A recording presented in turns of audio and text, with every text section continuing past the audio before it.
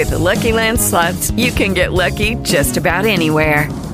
This is your captain speaking. We've got clear runway and the weather's fine, but we're just going to circle up here a while and get lucky. No, nothing like that. It's just these cash prizes add up quick. So I suggest you sit back, keep your tray table upright, and start getting lucky. Play for free at LuckyLandSlots.com. Are you feeling lucky?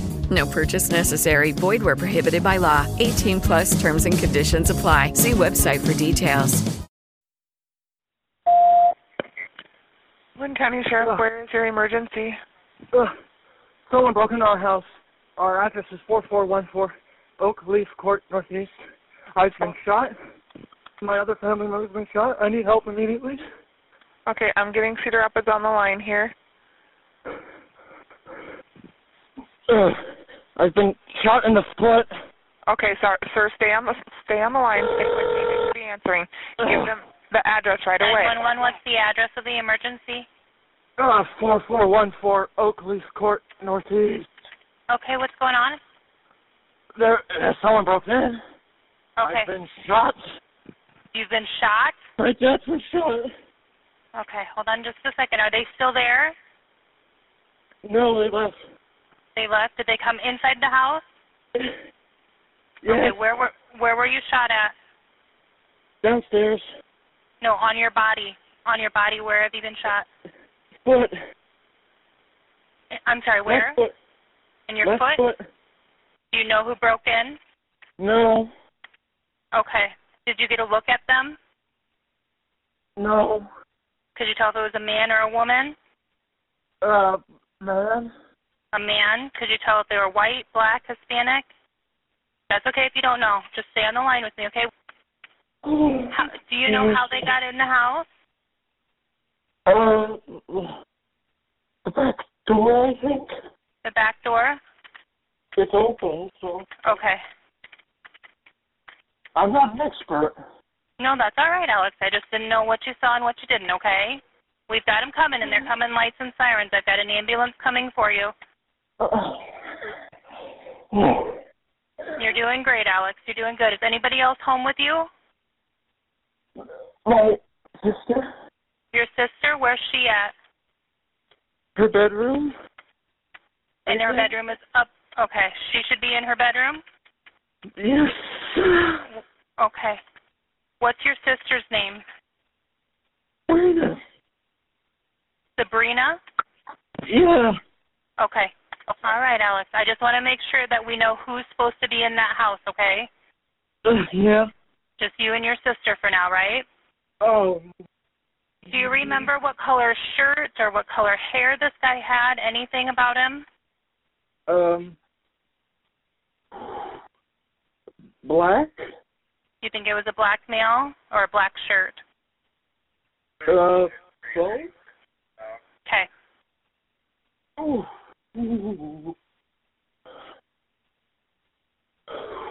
Just you and your sister in the house, right? Yeah. No parents or grandparents, animals? My mom's here, too. Your mom is there, too? Yeah. Okay, so you, your sister, and your mom? Yeah. Do you know if mom and sister are safe? Did the guy go upstairs? Well, I don't see them. Okay, that's fine.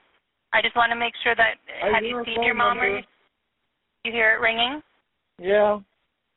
The house number's ringing? Yes. Okay. Well, that's us calling. We're trying to get a hold of sister or mom just to make sure they're safe. Alex, do you have any weapons downstairs? Any guns, knives, anything like that? No, but there's a gun on the floor. There is? That's not yours? It's ours, but we got shot by it. So he took your gun and shot you? Yes. Okay.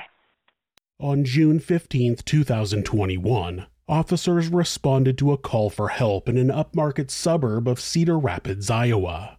They opened the door to find multiple members of the Jackson family shot to death inside their own home. There was only one survivor of the massacre, 20-year-old Alex Jackson. He told them that an intruder had come into their home and shot his family, but the investigators found the details didn't add up. This is Monsters.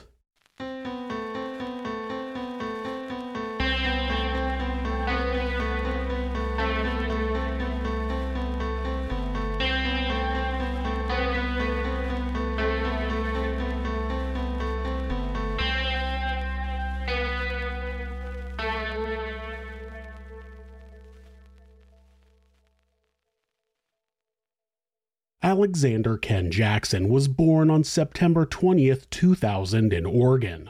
Alex was the firstborn to his parents Jan and Melissa, and 18 months later, a daughter named Sabrina arrived to complete their picture-perfect family unit. In 2011, the family moved from Oregon to a quiet suburban neighborhood in Cedar Rapids, Iowa. Alex and Sabrina were both intelligent children, and their parents provided every opportunity for them to explore their talents in and outside of the classroom. Sabrina played the oboe, while Alex played the flute, and both were members of their high school marching and concert bands. Alex was also a dedicated Eagle Scout, where he learned outdoor skills and rifle shooting. When he was a teenager, he joined in on an Eagle Scout mission to help fix up a rundown home so it could be used to house low-income families. The Jackson family were known as a tight-knit unit. Jan had retired a few years earlier after a successful IT career, while Melissa had once been a photographer but stayed home to raise the children. They lived a middle-class lifestyle and were able to pay for their children's college education. At home, they spent evenings watching movies or playing board games together with nice vacations every year. They enjoyed lively discussions and debates about all sorts of topics ranging from the economy to politics and the children's futures. Alex didn't seem to have any trouble making friends despite being a quiet and shy guy, while Sabrina was his outgoing and talkative opposite. As a teenager, Alex developed a knack for video gaming, and each night he would play into the early hours while chatting with his online buddies. After graduating from Kennedy High School, Alex enrolled at the University of Iowa. A year later, Sabrina began attending the College of Liberal Arts at the same university just 35 miles from their family home. Despite appearing like they were the perfectly average family, somewhere along the line, Alex started to feel different from his perfect little sister and his parents with their boomer ideology. He was close with his dad, who liked to play games online sometimes too, but his mom and sister were getting on his nerves, all the time.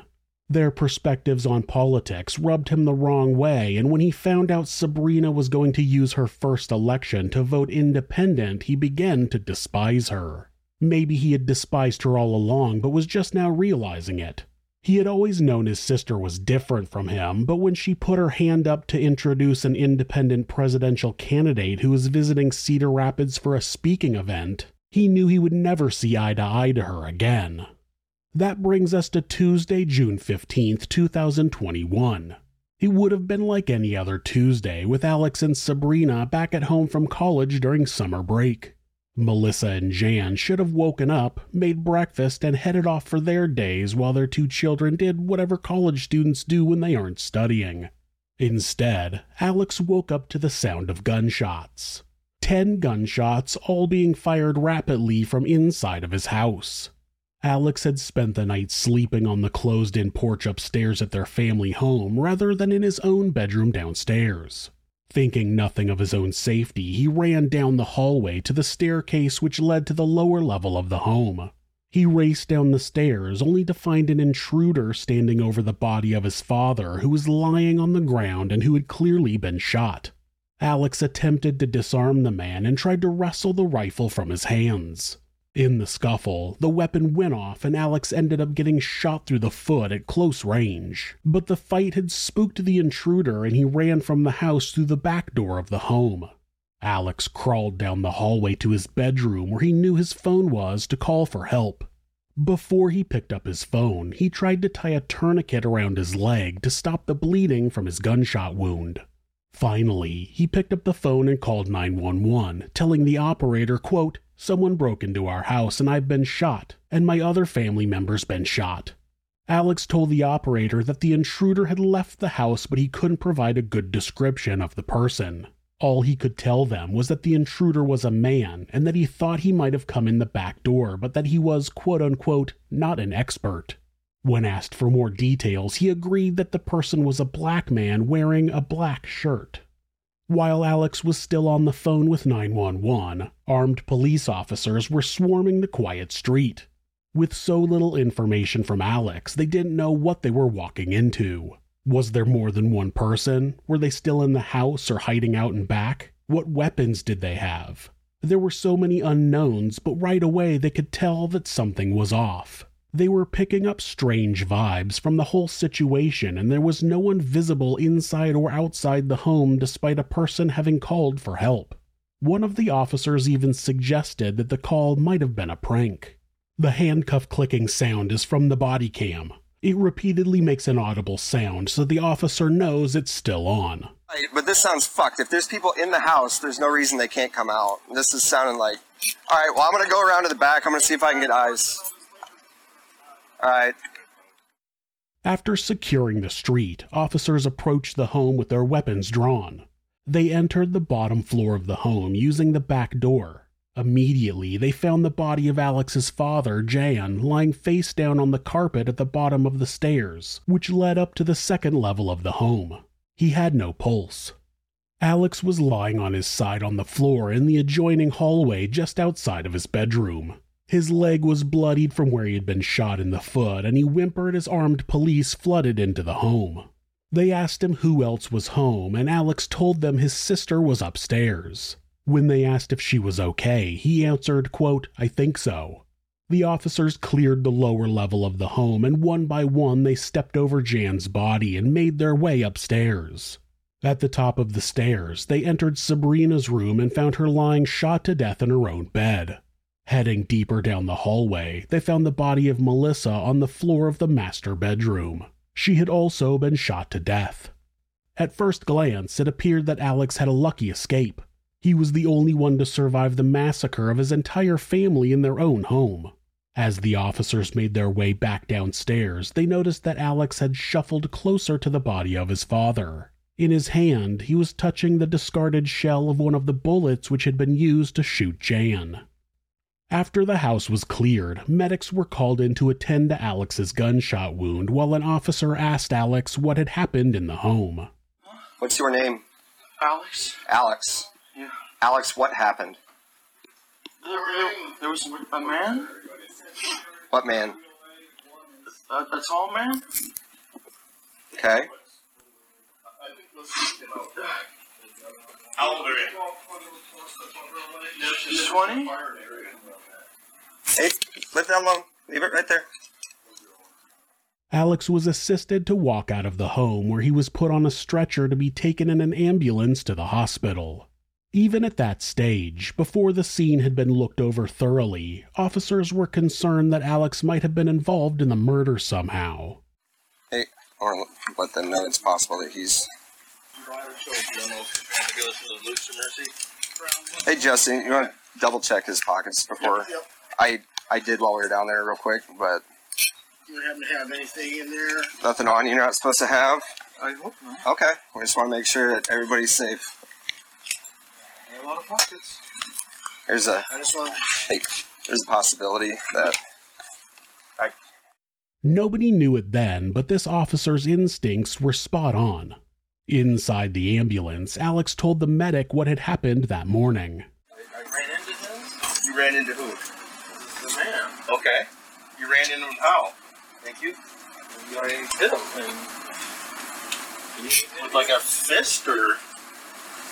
kind of. Okay. It's church. Okay. He got my foot. You were sleeping on the couch in the porch. Or sorry, you were sleeping in the porch. Yeah. Okay. Then what happened? Did you hear gunshots or what? Yeah. Okay, you heard gunshots. And then saw somebody in your house? Yeah. Okay. The officer who had been first to arrive on the scene captured the ambulance conversation on his body cam. When the group arrived at the hospital, he left his camera on a table in Alex's room while the medical staff carried out x-rays and examined the gunshot wound. Meanwhile, the official scene investigation got underway at the Jackson home, and right away the warning bells were going off. Something just wasn't right. Obviously, something is very wrong when 3 people from one family are murdered in their own home, but it was more than that. The evidence wasn't adding up to Alex's story.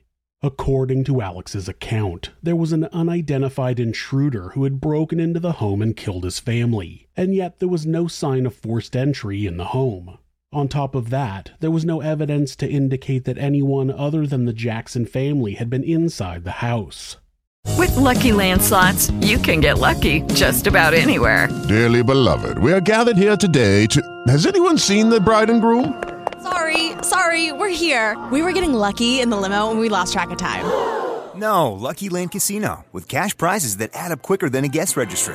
In that case, I pronounce you lucky. Play for free at LuckyLandSlots.com. Daily bonuses are waiting. No purchase necessary. Void where prohibited by law. 18+. Terms and conditions apply. See website for details. Back at the hospital, 2 detectives arrived to interview Alex. They got straight to the point and told Alex what the scene was telling them. Alex, the reality is there's not any evidence that anyone else was over at your house. It's okay. It's okay. There was a man there. Alex, do you want to tell us what happened? What really happened? Alex, we're not here to judge you at all. Like I said, I went downstairs, and the man was there. I fought him. I got shot. And I think he left. Alex, that's not what the evidence is showing. What do you mean? Well, like I said, if there had been a person there would be some evidence that he showed up. There would also be evidence that he left, because he's not there now, and there is no evidence of that. No one else was there. Well, he was there. Like Sarah said, we're not here to judge you. Something happened in your house, and we're just trying to figure out why. Because Matt and I talk to a lot of people, so I've been a police officer for 15 years now, and Matt's been a police officer for 20 plus, and a lot of people that we talk to do a lot of things for their own reasons. I mean, you don't live my life and I don't live your life, and you know what I mean? Yeah. And so that's why when we ask these questions, we do it because we want to understand, because I don't know what goes on in your life, just like you don't know. Maybe you think my life is really happy, but I could probably tell you some things that would surprise you, and you would say, oh, I wouldn't expect that, Oh, your life? Yeah. And so, but we've talked to enough people that we know that there's so much that goes on in people's lives, and that affect what happens, And so, again, with us, we just want to understand why this happened today. And we're not here to, again, judge you. I mean, I think you're a nice guy. You've been very pleasant to talk to with us. And so, like I said, but something bad happened, and there's a reason why something bad happened. And I know you know that reason, but I don't. And I want to understand it. But I don't know. Well, you do. Alex was asked about his relationship with his family, and in particular, his sister. Have you ever had any problems with them? Like serious problems with them? Like in judging your life or choices? He's proud of me. Yeah. How about mom? Yeah. Same? Sister? I guess. You guess. Well, tell me about this relationship with your sister. It doesn't seem like it's quite we're what it would brothers. be. We're not the closest. Do you like her? She's my sister. How far apart are you guys in age? Like, half a year. Alex claimed not to know his sister had been hurt. He asked the officers what had happened to her, and he appeared shocked when they told him she had been shot. But then the detective asked him about the 911 call. When you called 911, Yeah. okay, you told them that your mom and your sister had been shot. Did I? Yeah. I don't know. You did. Because we have the recording, okay? And that's what you did. And when I was talking to you, you said I'm that you... assuming the worst. Well... But I hope the best. Okay. But what would make you just assume that then? I heard a lot of it. So you see what I mean? And it's...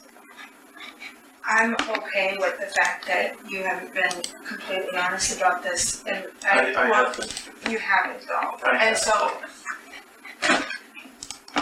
I know I it's just- hard to admit. I just asked you about your sister, and you acted like you had no idea what happened to her. Yeah, is she fine? Well, you told the 911 dispatch that your mom and your sister were shot. Well, maybe they are. Okay, well you told them they were. Are they fine? Then? Well, you were there and you saw them. I just went downstairs. No, you didn't. Yeah, I did. No, you didn't. Yeah. I did though.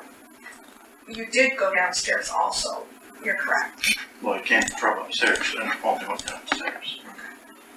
But you saw your mom and your sister this morning. No. I saw my sister.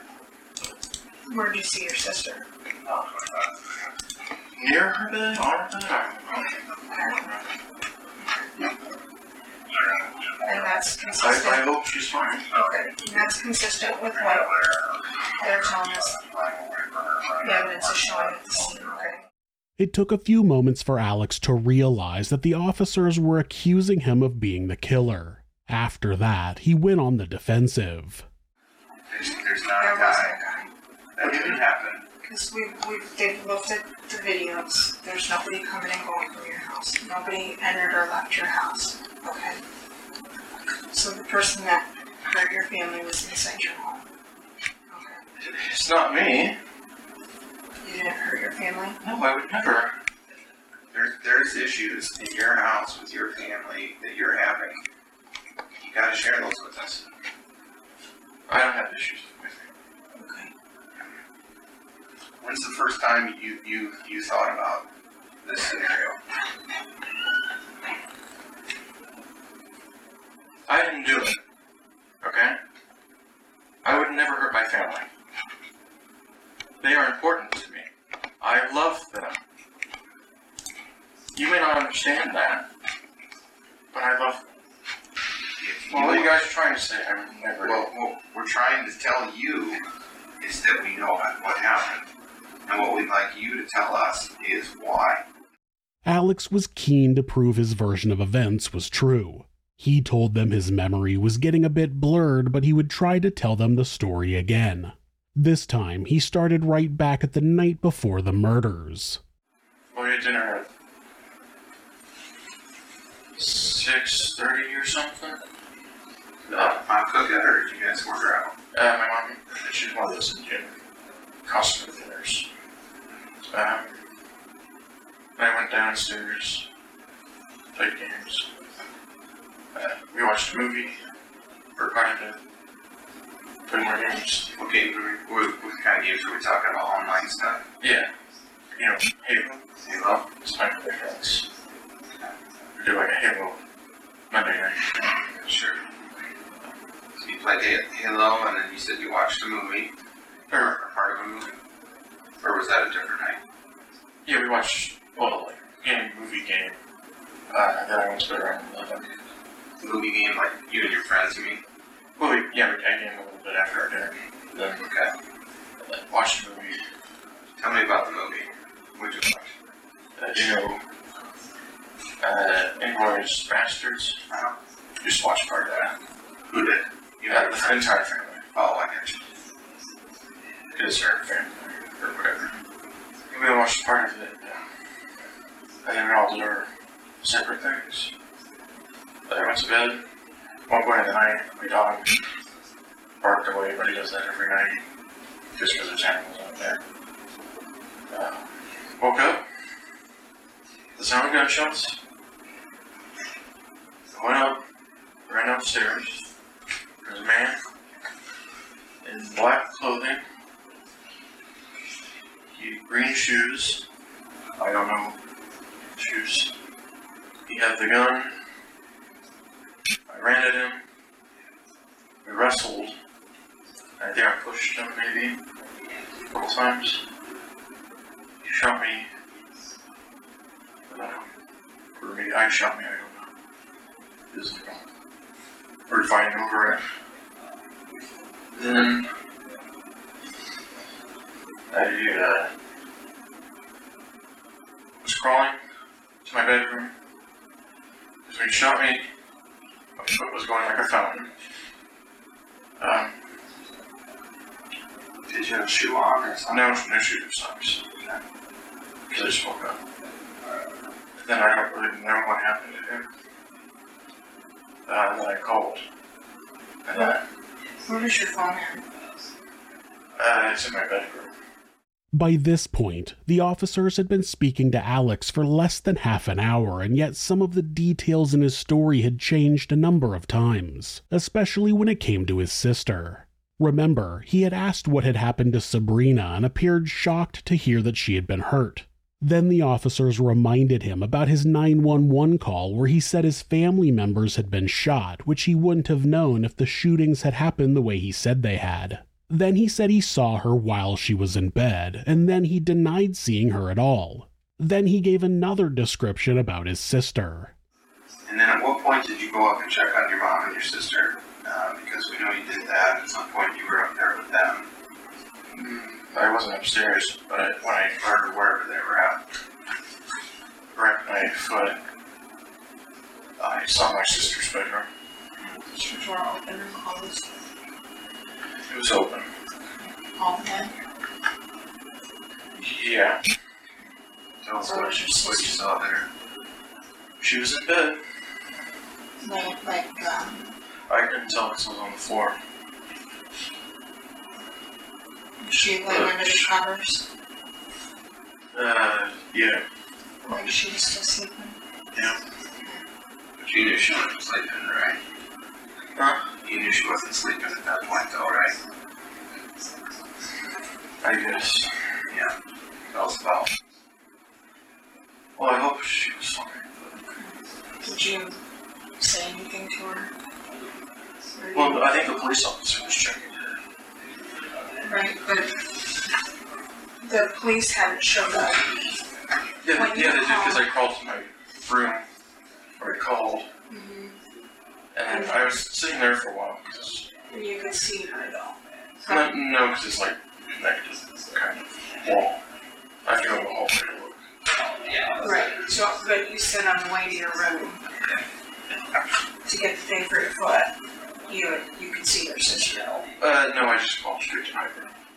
In one sentence, he claimed he had seen her while he was crawling back to his room to put a tourniquet on his leg, and then immediately after he claimed he hadn't seen her because he was down on the floor and had crawled straight to his room. Then he told the detectives that what he meant was that police officers were checking on her. So he either saw Sabrina or he didn't, but somehow officers were checking on his sister before he had even made the 911 call. Right.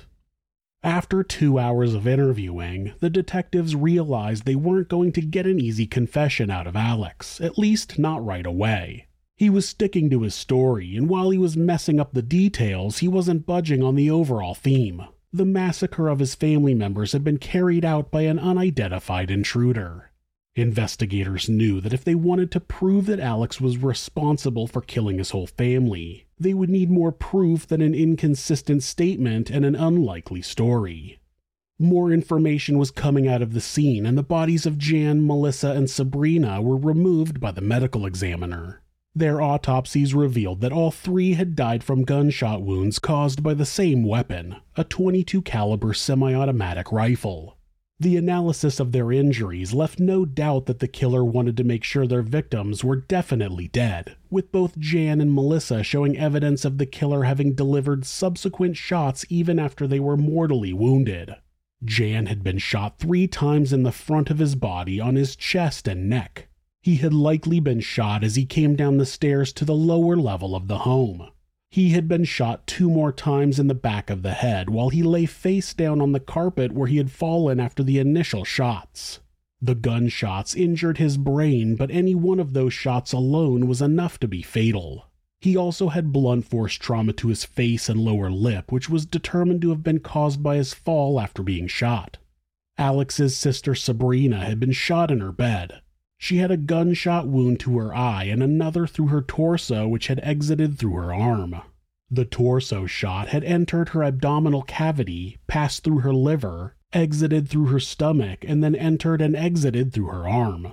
Both shots had left no sign of gunshot residue, which indicated the killer had stood further away from her, likely from the doorway of her bedroom, and both shots were independently fatal. Alex's mother, Melissa, was found shot to death on the floor of the master bedroom. 1 shot had grazed her scalp and 1 had entered her skull through her right temple. Gunshot residue found on her face indicated that she had also been shot at close range through her left eye, likely when she was lying injured on the floor. Both injuries were independently fatal.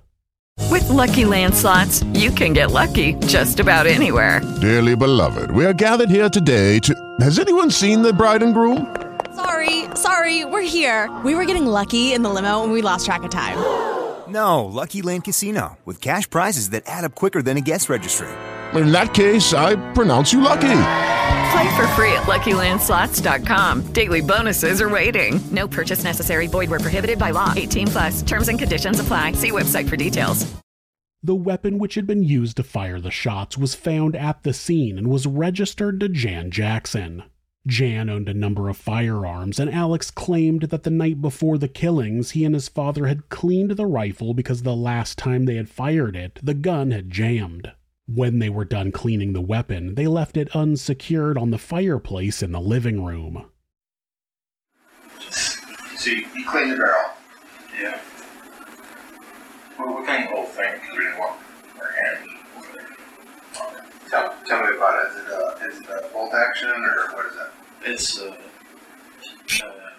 semi-automatic. How many rounds does it hold? I don't know. Up to 12. I have mine holds up to, but those are all so. Okay. We're talking just this particular one there. And how long before you cleaned it and you used it last? A month, a week? 6 months? Well, I think I looked at it once, but we haven't shot it for a while because of how expensive ammunition is. The detectives are asking Alex to describe how he and his father cleaned the gun. Since they don't believe that's what happened, they don't think he'll be able to accurately describe what cleaning a gun involves, which he doesn't. He also claimed that they cleaned it because the last time they used the rifle it had jammed, but that was a while ago. So you just randomly pulled the gun out and decided to clean it that day? Seems convenient. Are we going to find anybody else's fingerprints on those shell casings besides you and your dad? I don't think so. Yeah, no, Why not? Well, it's just because we... Okay, so whoever loaded those then would have been you or your dad. Well, the murderer could have. Well, I just asked you that. Yeah. Will we find any other fingerprints on the shell casings Besides me. besides you or your dad? Yeah, well, you could have gloves or something. When you told us the gun was empty. Yeah. And you already said he didn't have gloves. What? You've already said he didn't have gloves. I never said he had. Did I? I asked. You said he had a ski mask on. Well, yeah, that's why I couldn't. Yeah, no gloves. And if you're fighting with the hands, that would be something that would stand out. So. For hours, the detectives interviewing Alex in the hospital kept trying to convince him to share what had actually happened inside the home that morning. They used a number of techniques to try to convince him to come clean, including confronting him with some of the evidence which was coming from the crime scene investigators. We make a column of evidence that Alex did this, evidence that unidentified male did this, and we start putting in, okay, nobody on all the surrounding cameras of the neighborhood, and given that it's like a dead-end road, nobody came or left. Okay, so that doesn't go in a column of some unknown guy showing up at your residence. We have no forced entry, okay? That doesn't really work. Okay, so that goes in the Alex column also. And we have family members shot to death in the head and in bed. Sister's not awake. That goes in this column. And then we have Alex saying he might have shot himself in the foot, or it might have been the other guy. Not real sure. However, the trajectory and the evidence is going to show that he shot himself in the foot. That's going to go in this column too. So what I'm saying is, when you put all these together, we have nothing other than Alex saying unidentified male who did not break into the house and used the gun that was, he broke into a house and used the gun that was in the house. How would he know there was one in there? Makes no sense. Okay? That's because there is no man, Alex. Somehow, the conversation always came back around to Alex's sister, Sabrina. And then there's your sister. At what age did you realize that she was such a pain in the ass? I mean, we have our arguments, but I don't hate her. What's the worst thing she's ever done? That I don't like about her? Yeah.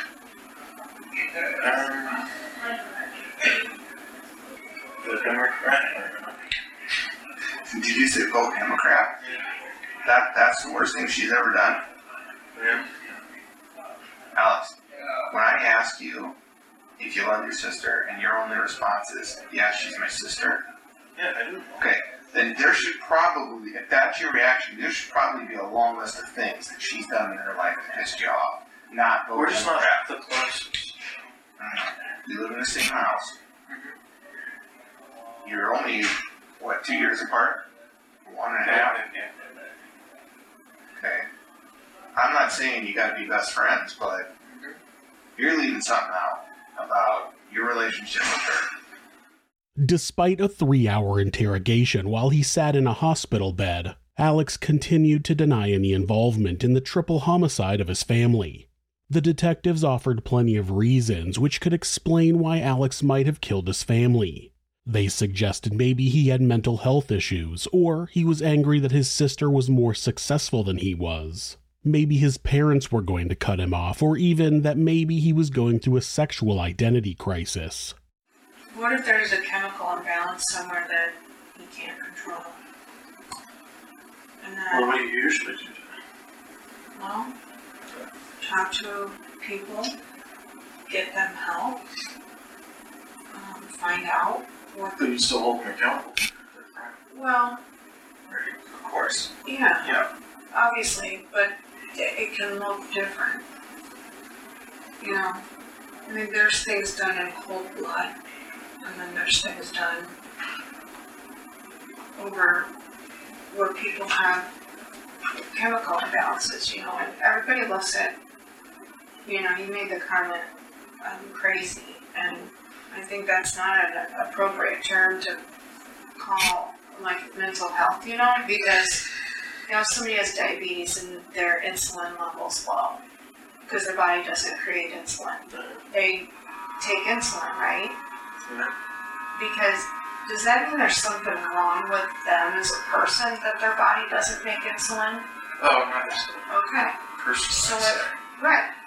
So it doesn't make them crazy that their body doesn't create insulin, right?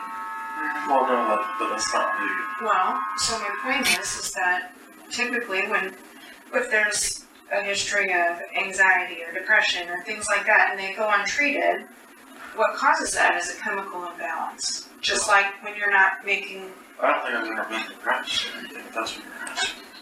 No matter what escape routes the detectives were offering, Alex wouldn't bite. The details in his story weren't adding up, but overall his story was the same about an unidentified intruder and a foiled robbery which had turned into a mass murder. Alex was treated for the wound on his foot and kept in the hospital for observation. The same evening that his family were murdered, he was transported to the local police station for another interview with the same detectives. But the intervening hours had changed nothing for Alex. He repeated his denials and retold the story about the family watching a movie together, followed by online video games and going to sleep on the upstairs porch. The next morning, he awoke to gunshots, wrestled with the intruder, got shot in the foot, and called 911. Unbeknownst to Alex, detectives had been working all night to gather further evidence. They cut straight to the chase and revealed the most critical finding in the investigation so far. There was a Ring camera at the front door which Alex knew about and which had been disconnected at some point in the night before the attack. Alex had been very specific in telling the officers that the intruder had entered and exited the home through the back door. He was about to find out that there was a second camera he didn't know about. I know when we left, we kind of told you where we were at on this thing, and you told us where you were at on that thing. So one of the big things that we needed to really hammer out was this video, right? This Ring video from your house that would help substantiate some of what you told us. And I talked to my guy Jeff. He does all the forensic or digital forensic type stuff, phones and computers and cameras and things like that for us. Good news, he did a search warrant for the Ring and got it back. There are no clips of anyone leaving your house. That one in the back, there is a clip there that they were looking at, and it just kind of, we use that as an example of how much of your yard it covered. That was the whole backyard. Okay, I didn't know that was one in the back. Yeah. I thought it was just one. So there's that one, right? And there's that one camera in the backyard. And again, I mean, they're apparently motion activated. Because last night, didn't they get him dumping water out the... Yeah, you can dump some water out the back? A bucket of water? Maybe my parents did. No, he said they'd look like you. Does your dad look like you, though? Sure. Okay. Well, someone went out back, dumped a bucket of water, maybe went up to that screened-in porch. Okay. Oh, okay. You clearly didn't know about the camera, but I'm telling you, there's a camera back there. It captures your whole backyard, including what appeared to be you. I didn't personally see it. I'm just relaying what he told me. Okay. And he also told me there's no video of anyone leaving. I didn't know there was one in the back. Oops. They chased this revelation with another critical piece of evidence. What time do you think you woke up yesterday? Or today, I should say. Was it 8:12 when you said that, or you called 911? 21. 8:21? I'm sorry, I may have gotten that slightly wrong. But the one I called? Okay. How long before that did you wake up for the day? Maybe 5 to 10 minutes, I don't know. Okay, so conservatively we could say you were asleep till at least 8 a.m.? Yeah. Okay. So who's using your phone at 6 a.m. to get on social media? Who's using your phone at 6 a.m. to get on social media? Maybe me? I don't know. I don't remember. How could you use it at 6 if you were asleep till 8? You see what we're saying, Alex? It's time. Alex. Time to just. Not the point. The gig's up, bud. These two pieces of evidence called into question Alex's entire story, and they tried to demonstrate how ludicrous his version of events truly was. I'll give you the respect and believe you until it just gets to the point where it's just fantasy now, okay? And when we get, so what do? We expedite the Ring cameras because hey, if we can see some guy coming and going from the house, that is what we need to see. Well, we don't see that.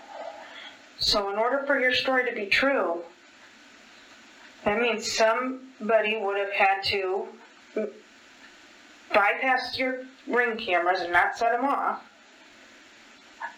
Get lucky enough that a door was unlocked and they picked the right door to be unlocked. Well, we don't usually lock our doors. Okay, fine. But then for them to know that, now you call them an intruder, but I'm not going to call them that because nobody came in there to burglarize anything. They came in there to murder people because that's all that happened there. No items were taken. But if they came there to murder people, like you said, then they would have had to get lucky enough that you had left a gun out for them and left ammunition out so they could load the gun. And then be able to know right where everybody's at and shoot everyone and get in a fight with the biggest person in the house and struggle with the gun and be able to escape without you hurting them or without them setting off the cameras. So they've now come and gone, and we have none of that. So we looked in, that's your story. Mm-hmm. I'm pretty sure if I tell that story to you, you cannot sit there and look me in the eye and say, yeah, well, that did happen. Because come on, you just heard me say it. That's not even possible. It sounds like the detective is describing a hit, but the hitman didn't bring their own gun. No matter what technique the detectives used to try to convince Alex to come clean, he refused to budge on his story. Even without a confession and a story which didn't make sense, the detectives were certain they had enough evidence to prove he was the killer. At the conclusion of the interview, Alex was arrested and charged with 3 counts of murder. The case is the first known triple homicide in Cedar Falls since 1982. Alex pleaded not guilty to all of the charges brought against him. In a pre-trial hearing, the body cam footage which had been filmed by the officers who were first to arrive at the scene, as well as to record the entire hospital conversation between Alex and the detectives, was disputed for its legality as evidence. Alex's defense attorneys argued that the body cam footage was privileged health information and therefore couldn't legally be shared or used against their client. On the other hand, the prosecution argued that Alex had waived his privilege when he allowed the officers to stay with him during the ride and during his medical treatment. He had also waived his privilege when he agreed to talk to them after being read his Miranda rights. Ultimately, the judge ruled in favor of the prosecution, and the body cam footage became critical evidence in the trial against Alex. Without a confession, the prosecutor knew their case relied heavily on forensic evidence, and in this case, there was plenty of it. Ballistics investigators found 3 prints on the rifle which was used to murder Melissa, Jan, and Sabrina. There was a left palm print which was fully intact and matched Alex perfectly. There was a right palm print which had some smudges but also matched Alex. The 3rd print was unable to be identified as it was too degraded by smudging and smears. The way the prints were located on the gun indicated that the weapon had likely been wiped down before the user picked it up again and pointed it in a muzzle-down direction, exactly like how you would hold a rifle if you remembered you needed to shoot yourself in the foot to make your story more believable.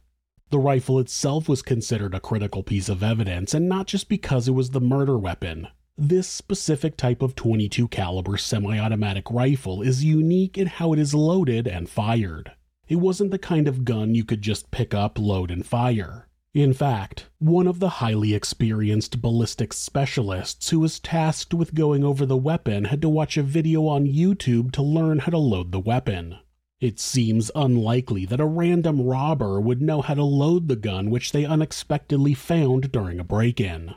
Hello, it is Ryan, and we could all use an extra bright spot in our day, couldn't we? Just to make up for things like sitting in traffic, doing the dishes, counting your steps, all the mundane stuff. That is why I'm such a big fan of Chumba Casino. Chumba Casino has all your favorite social casino-style games that you can play for free anytime, anywhere with daily bonuses. That should brighten your day a little.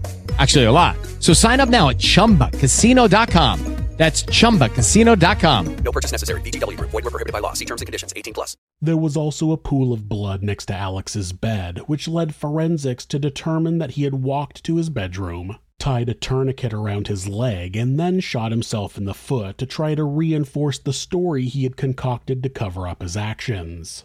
They told the jury how there was no blood trailing from the area of Jan's body and into Alex's room.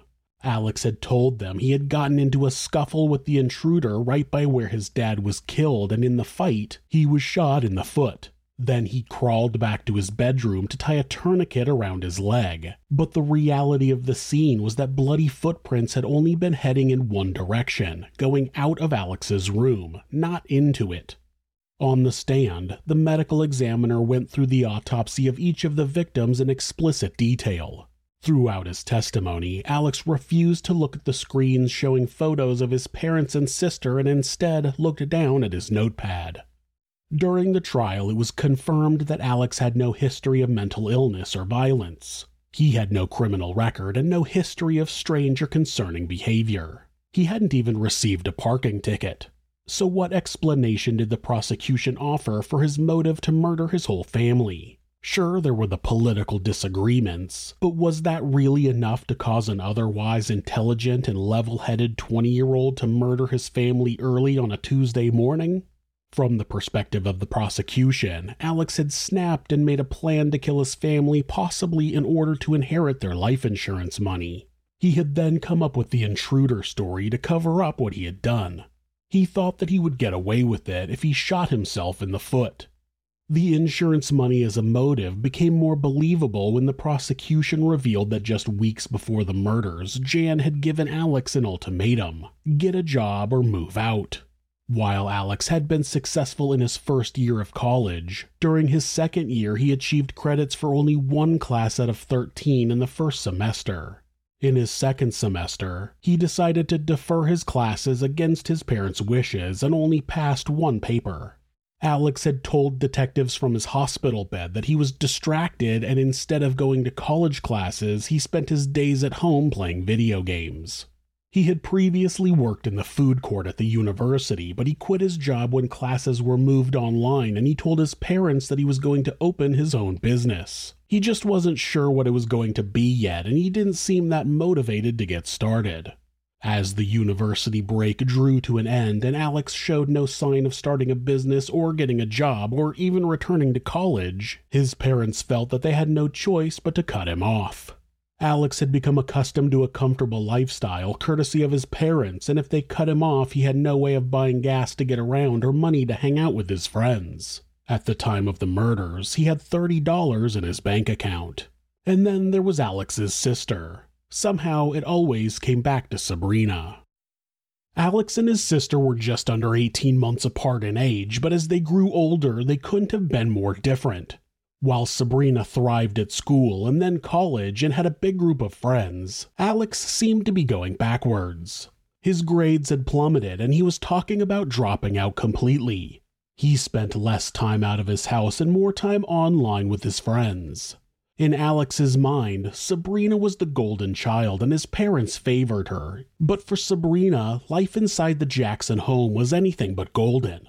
In the courtroom, her life was put on display. The jury learned that Sabrina had more progressive political views than her brother and her father, and she didn't feel safe sharing her thoughts at home anymore. In a series of Discord messages which were revealed during the trial, Sabrina had messaged a friend just months before the murder saying that if she mentioned any sort of political view, she would get shut down by both her father and Alex. She wrote, quote, "God, he's borderline at this point. If I mention any sort of political opinion, he tells me to shut up, but he and my brother can say whatever they want, because only men understand politics, am I right? Unlike my brother, I read from more sources than Fox News because I'm not an idiot. How can I have a civil conversation if they're going to act like that?" In another message, she talked about hating her brother and her father, saying, quote, "I literally fucking hate my dad. I wish I had enough money to move out or something. I just hate him and my brother so much, like I do nothing and they'll attack me for the stupidest shit." On top of the political friction, Sabrina was also struggling with her sexual identity. In one message, she wrote, quote, I'm legitimately scared what my brother would do if he found out I was bi. Hopefully, I can just hide it." Was Sabrina's sexuality what caused Alex to murder his whole family? That might seem like a far-fetched theory, but during Alex's hospital interview, he was asked about his sexual orientation. His answer might give some insight into why it was relevant for Sabrina's sexuality to be brought up in the courtroom in the first place. Is there something personal with you? In this day and age, I mean, and if I'm off base on this, I apologize, but also I know a lot of people that come from a lot of different backgrounds, and when it comes to anything like sexuality and stuff, and that is a tremendous amount of pressure that people have to deal with, and being accepted and whatnot, you know. And I don't have anything to hide about my sexuality. okay, you like women? Sure. Do you like men? Not in that way. Not in that way. Or would you just rather not be with a man or a woman? But I'm normal. What's that mean? And I can show you. He described himself as quote-unquote normal. Does that mean if he suspected his sister was bi that she wasn't normal? And would that really be enough to prompt a person to murder their father, mother, and sister in cold blood? And then there were reports from various friends and acquaintances of the Jackson family. It turns out that when a whole family is murdered, the truth about what they might have been like behind closed doors is easier to share. Some said that Jan was extremely controlling, especially when it came to his wife and daughter, and that he hadn't retired. He had been fired because he didn't get along with his boss. Others talked about how Melissa was very strict with the kids when it came to getting good grades, and that Sabrina had to be medicated for anxiety and depression due to her mother putting so much pressure on her to perform well at school. And then the clincher. When friends of Sabrina were interviewed about her relationship with her brother, the friends described the siblings as quote-unquote incompatible. They said that Alex was right-winged and radical, while Sabrina was liberal, and this was the main source of tension between them. They had also seen firsthand Alex's violent side. The family had a dog named Hero that had been a gift for Sabrina when she was a child. The friends stated that the dog hated Alex and they had seen him hit the dog multiple times. Gee, I wonder why the dog hated him. The dog always stayed away from Alex because of how he treated it and would become defensive of Sabrina if Alex was around. They also recalled Sabrina telling them that after a trip to Japan, Alex had come home with a sword. He would tie the katana to his waist and walk around the house threatening her with the blade if she pissed him off. On the other side of the coin, the defense painted a completely different picture of Alexander Jackson and what had happened inside the family home. Alex's defense team claimed that the case against him was entirely circumstantial. They based their argument on the premise that Alex was a good person with no history of violence. His friends testified that he was a decent person who wouldn't hurt his family and that he had never complained about spending time with them. Even his Eagle Scout leader testified in his defense. He told the court that Alex, quote, was a great kid. I could count on him in any situation. I would always rely on him to take on more gear and take more of a leadership position. Alex had received 34 merit badges in the Eagle Scouts and was proficient in rifle shooting, which was taught as part of the program. Another friend who had been playing games with Alex online the night before the murders told the court that there was nothing unusual or out of character during their gaming session. Alex's lawyers stated that there was not a shred of evidence that disproved his version of events. They asserted that the intruder entered the home without being captured by either the front or backdoor ring cameras. They conveniently found an unloaded rifle, which they then found the ammunition for, managed to load the unusual gun, and then took the weapon and killed Melissa and Sabrina without waking anyone in the house. Then Jan came down the stairs and got shot from below, which is what woke Alex, except his father was shot 5 times, not 10, like Alex described as the number of shots he remembered waking up to. Then Alex went downstairs where his father had been shot and wrestled the gun from the intruder and managed to get himself shot in the foot. Then, the intruder left the house without stealing anything and without being caught on camera at Alex's house or any of the neighbors' cameras as well. Then, Alex called 911. They explained away the blood pool in Alex's bedroom as being from when he realized he had been shot and went into his bedroom to put a tourniquet on. As he sat on the edge of his bed, the blood pooled around his foot, which caused it to transfer bloody footprints when he made his way down the hallway. Except Alex told the officers he had crawled down the hallway and that he couldn't walk because of the gunshot, so why were there footprints at all? The defense offered no explanation for why nothing was stolen from the house or how the intruder knew exactly where to find the family members, or why the 2 Ring cameras didn't show anyone other than the family entering or exiting the home that night. They also couldn't explain where the supposed intruder went after leaving the Jackson house. Officers had combed the area around the house, which was situated on a quiet cul-de-sac. There were no other roads around the home, and the area behind the house was dense brush with no pathways. Investigators spent hours combing through the brush to try to find a possible escape route, but there was none. If someone had entered the Jackson home through the front or back of the house, it would have been picked up by the cameras at the home or one of the neighboring houses. But all of the footage examined in the investigation showed no one other than the Jackson family, and later the police officers as they swarmed the home. Ultimately, in January of 2023, the jury sided with the prosecution's version of events and Alex was found guilty on all counts. In March of 2023, Alexander Jackson was sentenced to 3 consecutive life sentences with no possibility of parole. He was also ordered to pay $450,000 in restitution and submit his DNA. Alex's defense team immediately filed a motion to request a new trial. They cited juror misconduct after claiming a juror had heard people outside the court talking about the case. Their motion was denied. None of the Jacksons' extended family members gave a victim impact statement during the proceedings, but after the guilty verdict, they commented, quote, "Alex wanted everyone to think that he was a victim in this case, and we're very glad today that that was proven to not be true. We just want everyone to know that Jan, Melissa, and Sabrina were incredibly loved, and they have a family who loves them and a family that will keep them in our hearts." Perhaps the most telling thing about this whole case isn't the forensic evidence, or Alex's statements, or even the struggle to determine a motive for Alex's actions. Think back to the body cam footage taken at the scene, and then in the ambulance, and the hospital, and later in the courtroom. Alex's composure is consistent through all of it. He doesn't smile, he doesn't cry, he doesn't laugh, and he doesn't ask about his family members. When he was accused of murder during his interview, he barely raised his voice even when he said he was angry. When he was arrested and charged, he didn't react or yell that he was innocent or hang his head. And then there's the simple but chilling fact that Alex only refers to Sabrina as his sister, and he never mentions her by name. It's almost like he was simply a bystander for the whole series of events. Perhaps that's the true tell of a monster.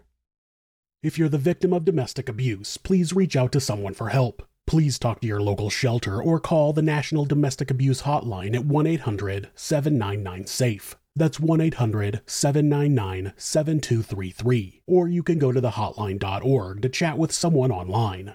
This website is set up so that, at any time, hitting the escape key twice will take you to a Google search page. That way, if your abuser is nearby, you won't get caught seeking help. If you're having feelings of harming yourself or someone else, or even just need someone to talk to, please contact your local mental health facility. Call 911 or call the National Suicide Prevention Hotline by simply dialing 988 in the United States. They're available 24 hours a day, 7 days a week, and will talk to you about any mental health issue you may be facing. If you are a member of the LGBTQ+ community and suffering from discrimination, depression, or are in need of any support, please contact the LGBT National Hotline at 1-888-843-4564 or go to lgbthotline.org. Thanks so much for letting me tell you this story. If you enjoyed it, subscribe on whatever platform you're on, hit like, rate us, or leave us a comment. You can check out our other show, Somewhere Sinister, on YouTube or anywhere you listen to podcasts. If you'd like to support the show, check out our merchandise at thisismonsters.com. The link is in the description. Thanks again, and be safe. Hello, it is Ryan, and we could all use an extra bright spot in our day, couldn't we? Just to make up for things like sitting in traffic, doing the dishes, counting your steps, all the mundane stuff. That is why I'm such a big fan of Chumba Casino. Chumba Casino has all your favorite social casino-style games that you can play for free anytime, anywhere with daily bonuses. That should brighten your day a little. Actually, a lot. So sign up now at ChumbaCasino.com. That's ChumbaCasino.com. No purchase necessary. VGW Group. Void where prohibited by law. See terms and conditions. 18+.